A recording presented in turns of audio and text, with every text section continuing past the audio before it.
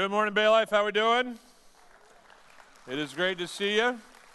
If you're new, they're not clapping for me. Every time I put a rose on the stage, it means someone else put their faith in Jesus for the first time this past week. So, yay, God. Another person made that decision. We're thankful for that. If you have your Bibles, you can open them with me to Genesis chapter 3 as we continue this series that we started a few weeks ago called Wired. In a second, I'm going to pray for our offering and for our sermon. But before I do that, let me just talk a little bit about where we've been. We started, first of all, by looking at creation as theists, as God believers. We believe that God created the heavens and the earth, and that when he did so, he created things to work a certain way. And when we use things as God intended them to be used, we use them according to his design. They work best.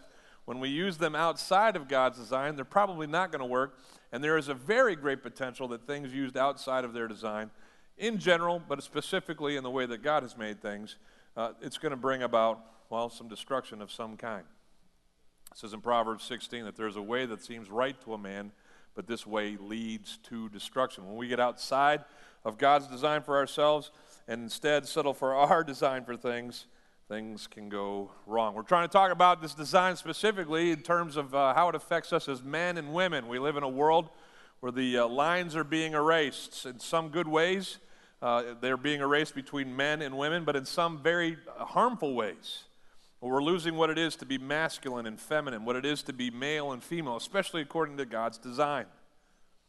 So while we're all unique, and it's not a one-size-fit-all model at all, it's not, you're a man if you can bench 300 and fix, your engine with one arm tied behind your back. That's not our definitions for manhood.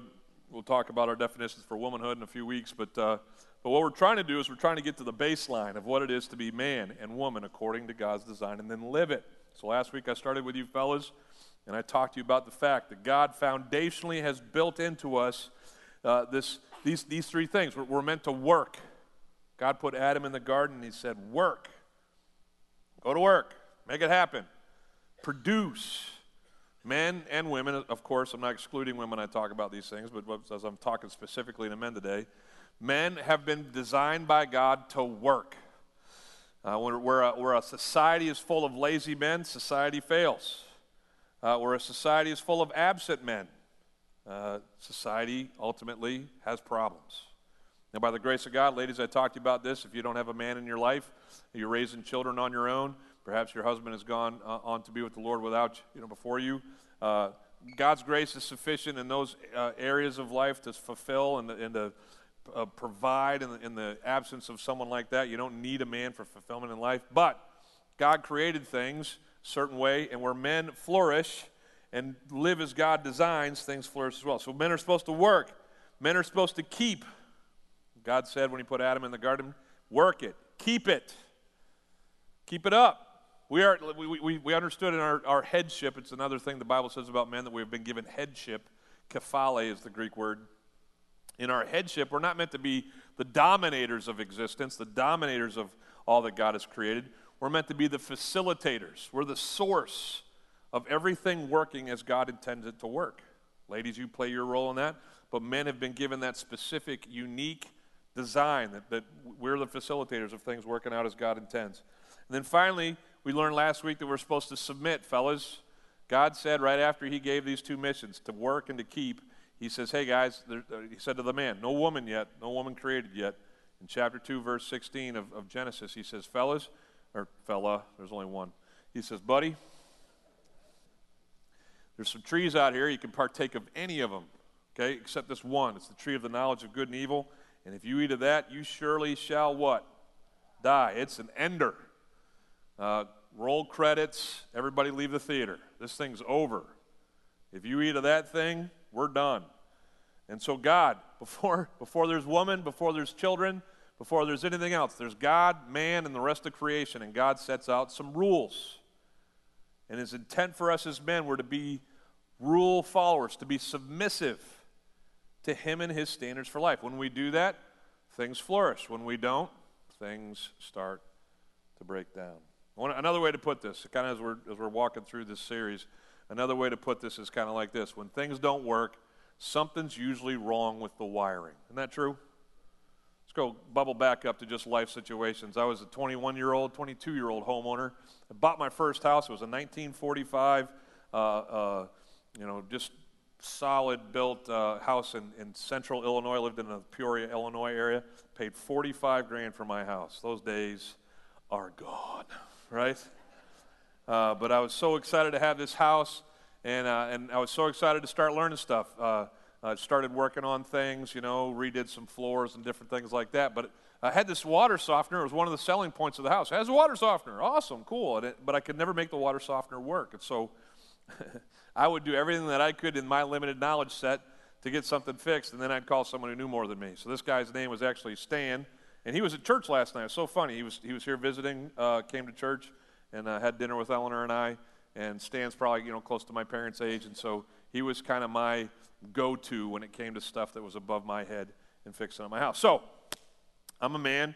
I tried everything I could. I get Stan over there, and I do what all of us do, guys. I start explaining. Like, anybody ever gone to the garage and you're talking to a mechanic who actually knows what he's doing, and you're saying, well, listen, man, the Dimaflitzy was starting to rub against the who's-a-what's-it, and you're trying to, sound like you know something? Well, that's what I'm doing with Stan. Well, here's what I did, Stan. I switched out all the salt, and I, made sure that the water pipes were working and functioning on this thing. Stan's not even listening to me. Anybody ever have someone try to help you or come over to help you, and they're not even listening to all your, explanation of how you blew it? And so he just reaches over, and he bends down, and he starts feeling around the base of my water softener. And pretty soon he comes up with a cord, and he just starts walking this cord to wherever it is, and around the side of this closet that my water softener is in is a hidden receptacle, a hidden plug, and laying over the top of the plug is the cord that runs my water softener. And Stan takes the cord and he plugs it into the wall and says, I'll see you later. Because he's a jerk like that. Now, we laughed about it last night. Was trying really hard, but all I needed to do was what?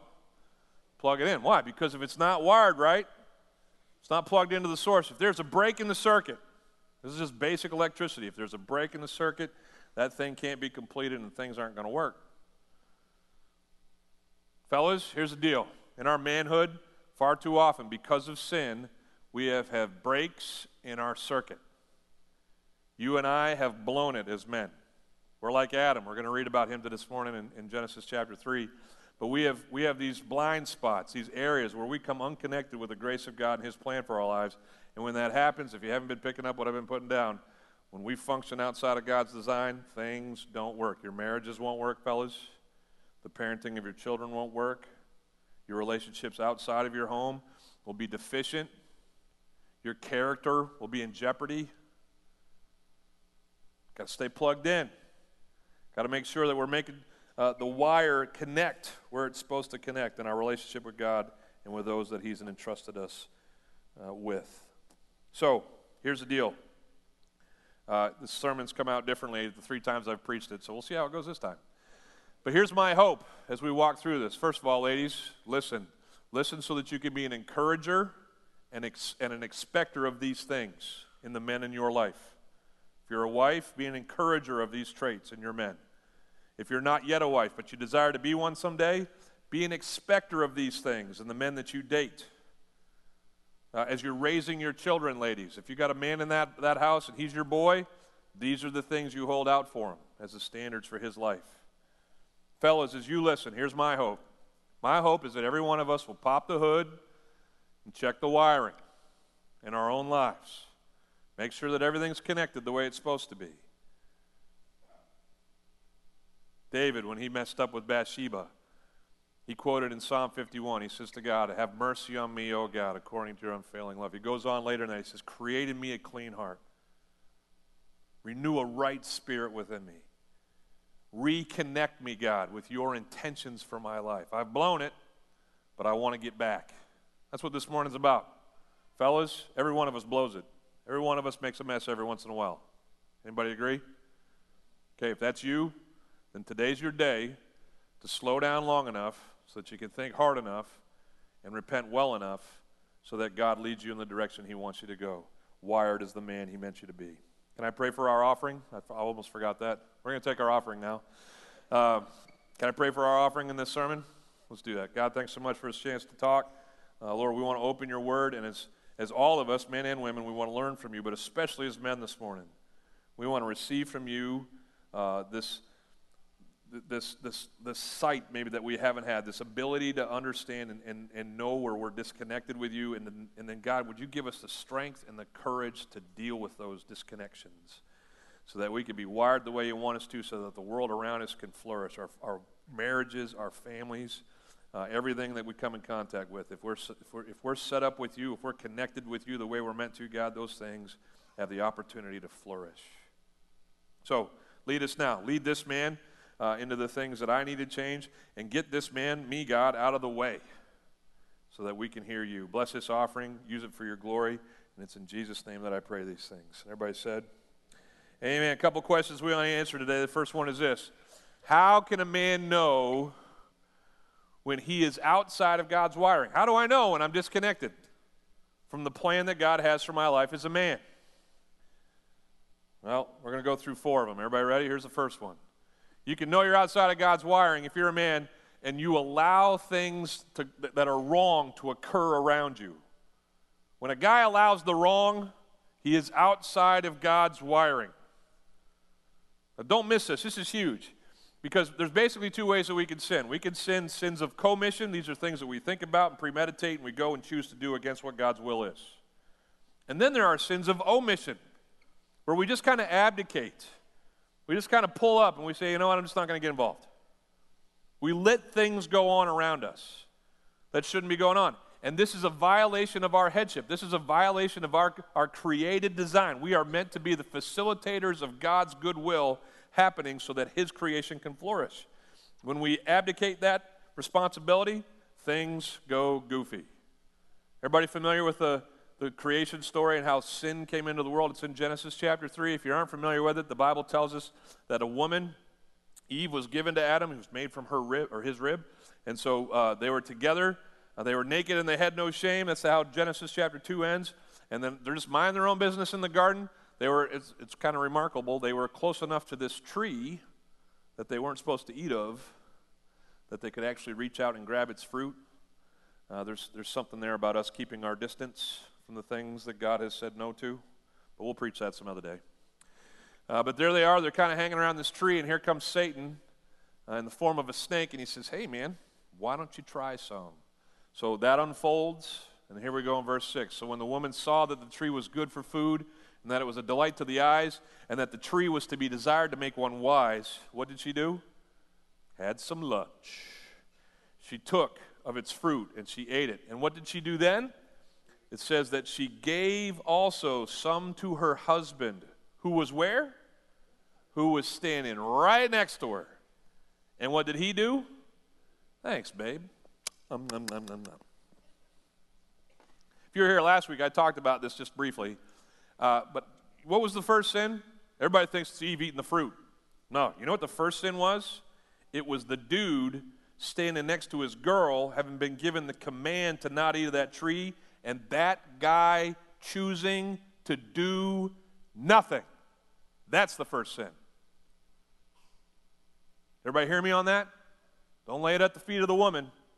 The woman should have never had a shot at that thing. As soon as that snake came into the garden, what should that man have done? He should have cut down one of those other trees and beat that snake senseless and sent that snake packing. But what did he do? Pretty simple. Nothing. Edmund Burke, don't know who he is, but he said some cool stuff. Here's one of them. The only thing necessary for the triumph of evil is for good men to do, say it with me, nothing. You want evil to win? That's easy. Evil is the default setting in a sinful world. And evil will just happen because we live in a dark and marred world full of sin. The only thing that overcomes sin is action. Action on behalf of good men and women who are not willing to just idly sit by and watch things roll out in this sinful world. Adam didn't do that day. Stood there within arm's reach of his wife as she partook and then partook with her. But his first sin was not biting the fruit. His first sin was just being like, who cares? You guys adopted that mentality in your life? So beaten down by the pressures and the constrictions and all the requirements of your life that when it comes to certain areas of your life, you're just like, who cares? Marriage, who cares? Kids, who cares? She'll take care of it. Is that you? Man, I'm sorry your life's hard, but look at me. If you're working really hard on a bunch of things that don't matter in life, and they're keeping you from being successful as a man in the things that do matter in life, something's got to change. If you're busting your butt at work so that you can, make your boss happy, but then you don't have enough energy to come home and make your wife happy, parent your kids, something's out of whack. It's got to change, fellas. That's not how God made us. You know what the greatest enemy of man is? The couch. Some ladies are like, amen. Get his butt off the couch. Yes. I'm not talking about your specific couch. You shouldn't go home today and burn your couch. I mean, it's probably just a fine couch. But what I'm saying is that mentality. I just want to be comfortable. Leave me out of it. I'm just going to be over here watching the game. This is my spot. And I'm going to go to my spot, and I'm going to isolate myself from everything else that matters in my life, and I'm just going to let it happen. And when you just let stuff happen, it's going to end up in destruction because the default setting on this earth is evil. And it's your role in your world to be the hero of your marriage, your family. Put the S on your chest and jump in there and do something. Because left to itself, it will implode. Eleanor's a great prompter of my manhood. Here's what I mean by that. She'll kind of like start something in with our kids. They need to be doing better at school. We need to be better at cleaning up this or that. She'll just start talking to our kids. She's a mom. She's involved. She's got more words than me. Fellas, anybody? So she'll start rocking it with one of these kids, and they'll get going, and it'll start escalating. And what's her first move? Her favorite move. It's like we're a tag team wrestling championship squad, right? And her favorite move is to get in there and kind of soften the guy up. If it's Ben or if it's Cooper, kind of soften him up. And then, right before she drops the suplex on him, she tags me in. Anybody a wrestler? Anybody know what I'm talking about? She tags me in. So she'll get things going, get the ball rolling, there'll be a discussion. She'll say, Mark! Like I'll be sitting on the couch watching the game. Mark, are you going to chime in here? And I'm like, what? Because we got one screen, right, fellas? We got the one thing. Whatever we're doing it. This is all just kind of Charlie Brown's teacher in the background back here. So she'll say, Mark, you gonna help me out here? And most of the time, I'm not perfect in this, neither are you, so let's just admit that. But most of the time, I'll be willing, and I'll say, okay, sure, I'll help. What are we talking about? And she'll fill me in on the conversation. And then I will give my 2 cents. And here's the deal. Again, if you're a single mom and you don't have this voice in your house, God, in His grace, will be suffice in your situation. But if you're a dad and you're raising kids and you don't get this, that your voice is different than your wife's, that they respond differently to you, or that's their design, and you don't lend your voice to the fray, then you don't understand who God has made you to be as a man. Oh, I'm just a quiet guy.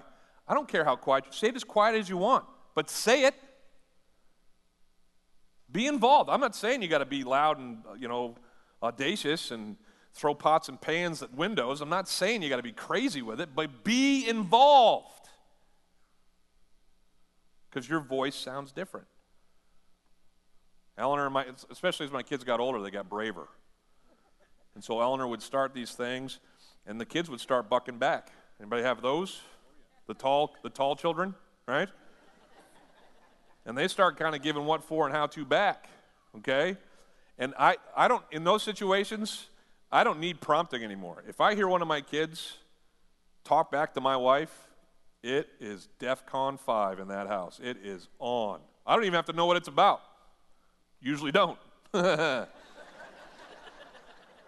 But if I hear disrespect coming out of one of my kids, I'm coming off that couch, and it is going to be clear. There's something about a deep voice. Has anybody got that grizzly bear voice? Hey! Whoa. Sorry, honey. Things stop in that house. And I stand up and I say, hey, very clearly, I don't know what you're talking about, but you don't take that tone with my wife. You mess with my girlfriend, we're going outside, right? And whatever she says goes. I want you in your room. I want you in your room. And it better be done the way she wants. I'll be over here watching the game. Any questions? It's different, right? It's different. It's how God designed it. It's how God designed it. You can't, fellas, we can't give the excuse that I'm tired. I pay the bills. I shouldn't be required to do this.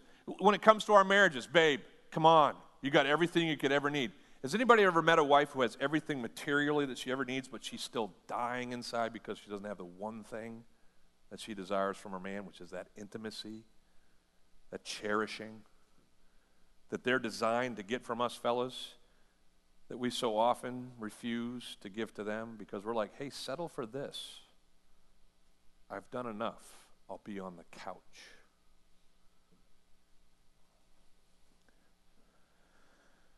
It's outside of God's wiring. You are outside of God's wiring, dudes. You and me both. If when it comes to seeing the right, you just say, I don't care. Can't happen. Run a check. Is there anything you're just kind of letting go in life? If you let stuff go in life, it's going to end up dead. It's going to end up evil. It's going to end up wrong. It's the default setting of the world that we live in. Be a hero. In your marriage and in your family, be a hero. All right. Second thing. How can you know when you're outside of God's wiring? A guy can know it, that he's outside of God's wiring when he hides in shame. This is probably a surprise to some of us. We don't think we're going to talk about this. Guys especially, we don't like talking about our feelings. I go to a life group every Thursday morning and have for the last 9 years here at our church. And I know all of my men and love them and appreciate them, but we don't have like touchy-feely times at Cracker Barrel on Thursday mornings. Here's our share time. Hey, how's everybody doing? Good. All right, let's move on. And then that's our share time right there. We should probably work on that, but this is most of the time, fellas, that's how we want to keep it, right? It's not like we come in, it'd be weird if one of us came into Cracker Barrel, oh, I want to share my heart. It's just not what we do, right? It's not how we start. But I want you to understand, it is very masculine. It is God-ordained, designed male for you and I to deal with our sin in an authentic and honest and effective way. And that is going to involve us every once in a while, man, going to layers of us that we just aren't super comfortable with. Because here's what happens. A lot of times, we get, in situations in life that we're not proud of, and then because we leave those things, because, we're Spartans, we're just not going to deal with our emotions and the things that have happened in our past. Because we leave those things untouched, undealt with, those things hold us back in God's design for us as husbands and as fathers and as workers and as sons and as friends. We're handcuffed by guilt and by shame. Look what happened in the life of Adam. Here's what happened in the life of Adam. Adam and Eve eat of the fruit. What happens, verse 7? Both of their eyes were opened. Innocence is lost. When sin comes in, innocence is gone. Both of our eyes were opened, and both of them knew that they were naked. Just like 8 verses ago, they were naked and they felt no shame. It took 8 verses for them to be like, oh, you're naked. Shame. So they sewed some fig leaves together, and they made themselves loincloths. The first bathing suit line was created. Verse 8, and they heard the sound of the Lord their God, walking in the garden in the cool of the day, and the man and his wife hid themselves from the presence of the Lord God amongst the trees of the garden. Okay. Can you hide from God? Okay, just so you know, in our folly and fallenness, a lot of times we as humans try stuff that just doesn't work. Especially us men. Hey man, if I just ignore it, it'll go away. Whatever my hurts and pains are, it's not going to affect me. I'll just fake like it isn't there. Is it there? If it's undealt with, it stays. So these guys lied to themselves and said, we can hide from God. God comes into the garden, verse 9 is what it says. The Lord called to the who? Hang on. Who is hiding? The man and the, who's God calling? Isn't that interesting? Who was responsible in this situation? Well, both of them, but primary, it's us, fellas. We're going to be held accountable for our marriages, for our families. When God comes looking for whoever made the mess, he comes to both of us, but he starts with the man. God called out to the man and he said to him, hey, where you at, bro? It's in the Hebrew. And he said, I heard the sound of you in the garden, which had never been a bad thing. Every time God had showed up in the garden, it was cause for celebration. The Father is here. But now that sin has come into the world, well, it was a cause for hiding. He says, I heard you coming into the garden. I was afraid. Well, that's never happened before. Fear was not a part of the creation that God had made. He was afraid. And here's what I think happened. Adam was about to confess. I was afraid because I ate of the fruit. But he catches himself. Sin multiplies, doesn't it? So he's sinned the first time, and his second sin was try to hide from God. Failure, right? His third sin is going to be to try to distract God from the actual reason that he was hiding. Why was he hiding? I ate the fruit. What was the reason he gave? I was naked. Didn't want you to see me naked, creator of me. So I hid. Anybody in here hiding? Anybody in here hiding because you know that you're outside of God's wiring in some way? Can't kick that porn habit, fellas? Are you hiding it? Hiding the fact that you did something early on in life that you've never told anybody about, and you're just trying to keep it down, keep it down.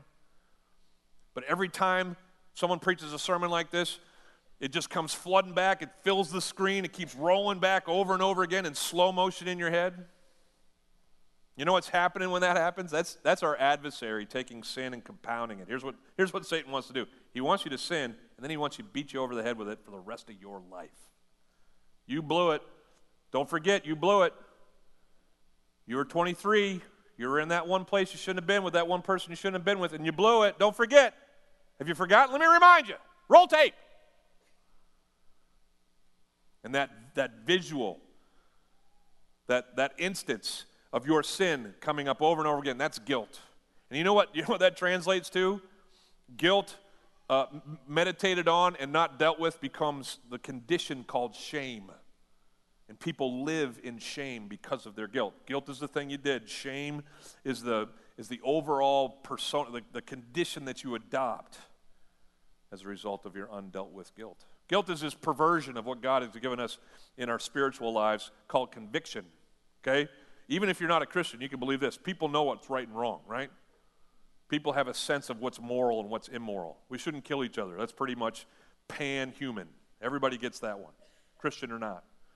And so when we go against these things that are innate, these God, image of God things inside of us, we know that we're wrong. And even if you're not a Christian, when you know that you're wrong, your conscience is really the conviction of the Holy Spirit that you're outside of God's design. Conviction's this great thing. It's like the nerve endings on your hand. When you put your hand on something that's really hot, like a stove burner or something like that, your nerve endings quickly send a message to your head saying, you are on fire, right? And move your hand. Well, that's what spiritually conviction is. Conviction is, hey, get out of there. That's wrong. On the front side, before you sin, it's what keeps you from sinning, helps you confront temptation. But on the back side of sin, when you've blown it, it's what says to you, hey, that was wrong. Let's not do that again. Because that's going to bring the death that sin breeds into your life. So conviction, properly heard and properly dealt with, leads us to repentance, which gives us God's forgiveness and makes us new and sets us on a path where we can honor Him and learn from our mistakes, which is the only thing mistakes are good for. Are you with me? But what does Satan want to do with this God-given grace that is conviction from the Holy Spirit? He wants to make it guilt. He wants to make it shame. He wants to keep playing that over and over and over again so that eventually you and I, fellas, we become blinded by our guilt. And we become, this is hard to do. I can't see a thing. We become deafened to the grace of God because of our shame. And this looks ridiculous, I know. But spiritually speaking, this is the condition of too many men in this room. Or because you just haven't gone to God and received his forgiveness, because Satan keeps playing it over and over again that you're a failure, because you've convinced yourself that I am shameful, then the grace of God has no effect in your life. But the Bible teaches very clearly that God loved us. Even while we were still sinners, he demonstrated his love for us in that Christ came and died while we're still the hot messes that we are. And he did all this so that you and I could be free from our guilt, that we could be lifted from our shame, that we could walk as new creations in this life that God has given us. And some of you as men, you've never gotten there yet. You've found faith in Jesus, but you've never been truly free. Here's the deal. I pray today is your emancipation day. That God, by his grace, confronts you with this stuff that you've never dealt with, that you get with someone, a pastor, your spouse, a confidant, a friend. You confess those things to yourself, to someone else. You confess those things to God. You're freed of those things, and those things no longer hinder you in your manhood. That you become the man God wants you to be. How can we know when we're outside of God's wiring? A man allows things that are wrong to happen around him. A man hides in his shame. Thirdly, a man who is outside of God's wiring pins the blame on other people for his own wrongdoings. Let's see Adam in action again, shall we? Genesis chapter 3. Why were you hiding, Adam? Oh, because I was naked. Well, who told you, God says, verse 11, who told you that you were naked? Don't remember putting that one in the instruction book. Then he goes completely black and white. This is a yes or no question. Yes or no? Have you eaten of the tree which I commanded you not to eat? Now, raise your hands. Anybody think that God didn't know already that Adam had eaten of the tree? Anybody think that he's actually like, a reporter? Here I am, God the Father on the scene, trying to figure out what's going on here, news at 11. Is that what he's doing? No, he knows what's going on, but he's doing like any one of us as a parent will do with our kids. The kids are all lined up. This is how it used to be with my sisters and I. It'd be youngest sister, Mark, older sister. I'd have my whole face would be covered with chocolate. And we'd all be standing there, and Mom would line us all up and says, all right, someone ate all the cookies before dinner. Does anybody know who ate all the cookies before dinner? Both of my sisters would turn their entire bodies and just kind of fold their arms and look at me. And I would stand there, chocolate on my face, thinking there's got to be a way out of this. There's got to be. Got to be a way out of this. You did it. I did it. We still do it. Adam did it. God comes to Adam. He says, hey, man, did you eat of the fruit? Yes or no question. What did he say? Well, let me qualify this. The man said to him, the woman, I got a couple of these, let me point. The woman that you gave to me, she gave me the fruit of the tree, and eventually he gets to the answer, yes, I ate it. Everybody see the point that he just did there? Her fault. If it's not her fault, it's your fault. And I'm just going to sit over here. I'm going to try to recover from this horrible thing that has happened to me. Because of all these things that you did and she did. Sounds like Americans, right?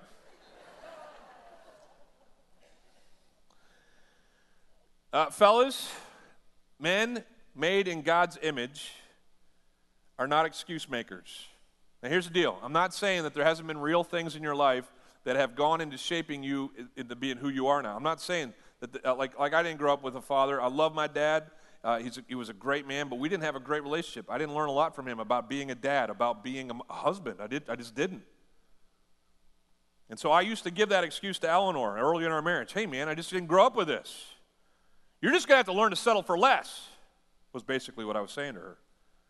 Because my excuse is that I just didn't, I don't know how to do this. Oh. Pointing the finger. It's my dad's fault. If you were just a better wife, didn't say that out loud very often,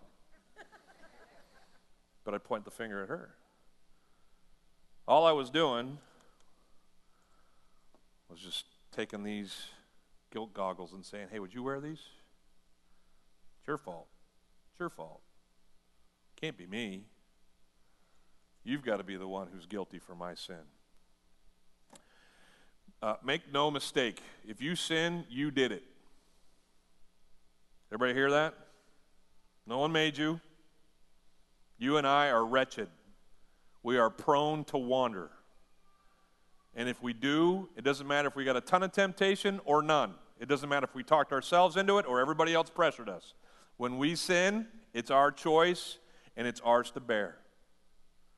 And the quicker, fellas, that we get to that understanding, and we quit pointing the fingers, the quicker we confess, the quicker we can get right, and the sooner we can get plugged back into God's wiring. But if you're sitting here all day long and saying it's her fault, it's my dad's fault, it's the fact that I didn't have a dad's fault, hey, I can't say that out loud at church. Hey, we just got to get over that. We got to get over that. We have this obsession, especially since sin has made us so self-centered. We have this obsession with maintaining our image, even to ourselves. Like, think about it. Anybody taking a selfie on themselves lately? Let me take a selfie. This will be fun. Everybody smile. Oh, wait, I got it the wrong way. Because these cameras, you got cameras on either side now, right? You know that, right? Let me just make sure. Can anybody? Oh, there we are. Can we see? There I am. I don't know if you can see me. Hang on. Everybody smile. Say church. Awesome. I'll post it on Facebook. It'll be fun. Anybody taking a selfie lately? What kind of selfies do you take?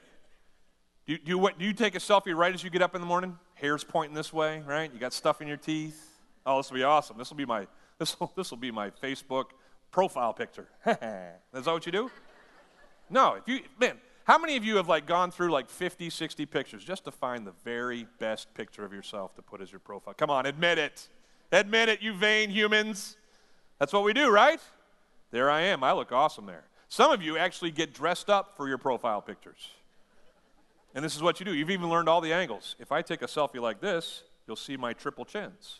But if I do this, those disappear. What's up? Looking good, Mark, right? Why do we do that? Because we are self-obsessed. We want everybody, including ourselves, to see our best. So here it is. When we're at our best, selfies. What's up? Looking good. When we're at our worst, flip the camera.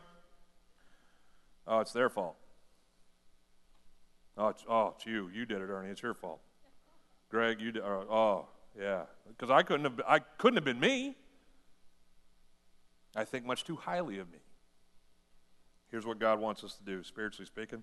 Flip the camera. Take a good look at yourself in the mirror, fellas. You blaming everybody else for your failures? By God's grace, may that end today. And may you move into the manhood that God has always designed for you, and you've never been maybe even aware that you weren't in yet because you kept pointing fingers at everybody else for why you are the way you are. Move past it. Man up in the spiritual, godly, literal sense. Real men don't point fingers. Finally, you want to know how you can know you're outside of God's wiring? A man knows he's outside of God's wiring when he acts like he's God himself. Talked about this briefly last week, but let me just hit this one more time. Those first three that I just shared with you, they're kind of more passive elements of our manhood. We just kind of let it happen. Point the finger, hide in shame, woe is me. Just kind of let things go. Those are all passive elements of our manhood. But we have this aggressive side of our nature, don't we, guys? Maybe not with every relationship, but oftentimes it's usually with the people who are closest to us that we are the biggest jerk. Anybody notice that, fellas? You'll be kind to a perfectly good stranger unless they cut you off in traffic. That's different. But with most strangers, you'll be kind. But when it comes to the people in your home, we can be so harsh. That's why so many of the commands for men in the scriptures are against being harsh. You know what the Bible says in Galatians about how men are supposed to treat their children? Don't bring your children to anger. Read. Don't be a jerk to your kids. What did Jesus say to his disciples when they were trying to figure out who was going to be first, sit at his right hand? Hey, man, don't be like the other leaders who lord it over those who follow him or follow them. That's not how we're servants first as leaders.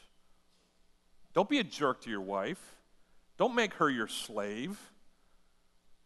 Honor her, cherish her. Your mission in life, as her head in life, is to value her and to esteem her so that she becomes everything God designed her to be, guys. We're bullies in lots of ways. Sometimes we're bullies physically. That is completely out of bounds. 1 in 3 women, some statistics say, experience some kind of physical abuse from their men in life. That's pretty high. There's a far greater instance of men being verbally or emotionally abusive. They're hypercritical. They're constant complainers. You know one of the abuses that men are aggressive in using in their relationships with those who are put in their care? They'll withhold themselves. Like, I'm not just talking about being like too tired to do anything, sitting on the couch. They will intentionally withhold themselves from their relationships that God has given them. Physically, not be attentive to their wives and esteem them in that way. Refuse to go to kids' things. That's how we, and listen, can we all admit that aggression in any form, whether it's overt and physical or verbally or kind of hidden in our withholding of ourselves, it's all it's all behind this curtain that is, I'm going to control the world that I'm God. I'm gonna unleash my wrath. I'm gonna decide who gets what around here. I'm the man at the controls. I hold the joystick of every relationship in my life. And if that's you, listen, you're not a man when you're doing that. And that's one of the misnomers that I think films and culture have given us. A man's man is this hard, tough man who comes in, likes chewing gum and kicking butt, and he's all out of gum. And so, he's just going to come in, he's going to regulate, and he's going to be a beast of a man, and that's what a man's man is. No, that's what a bully is. And if that's who you are, you're not a man, you're a bully. Women can be bullies, and men can be bullies. But being a bully as a man doesn't make you a man. I find it really interesting that if you keep reading in Genesis, the next sin that happens, a brother kills his brother.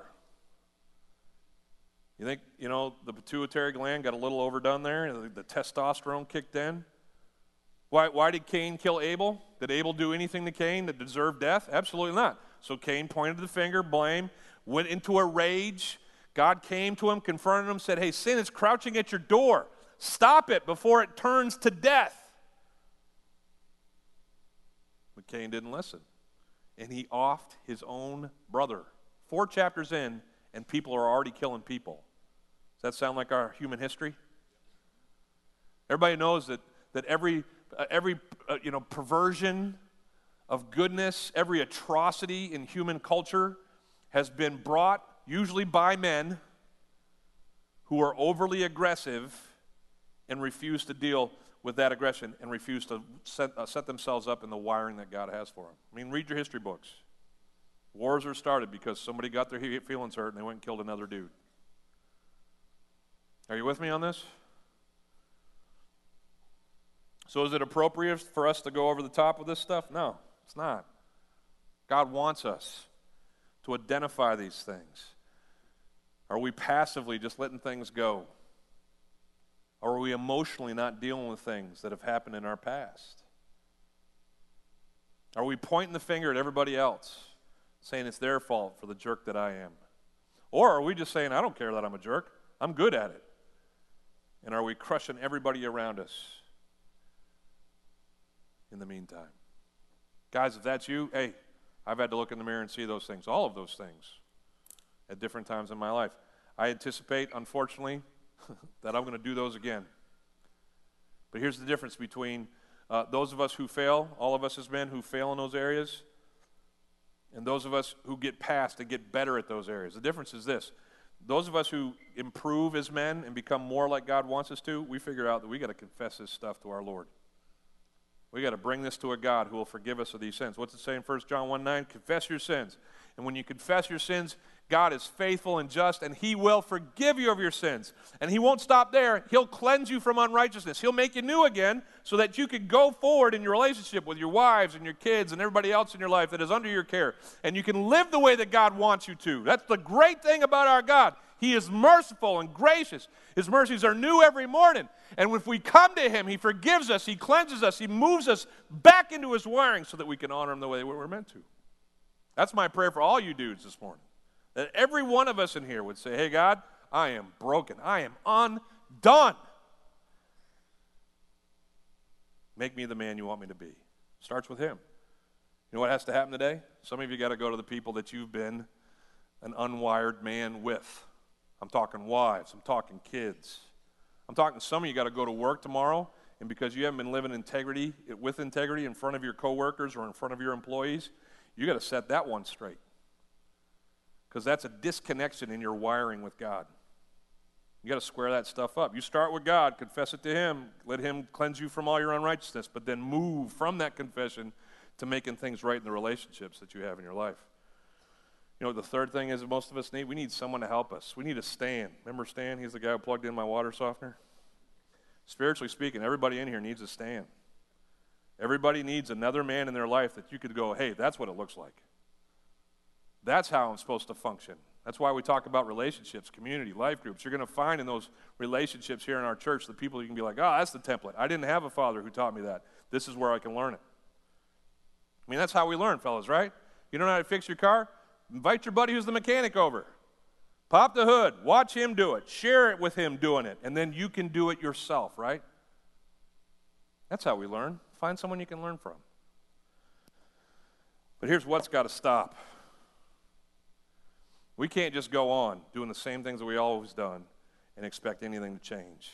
Things got to change. So here's what we've done. I've gotten everybody, all the men in this room, their own man card.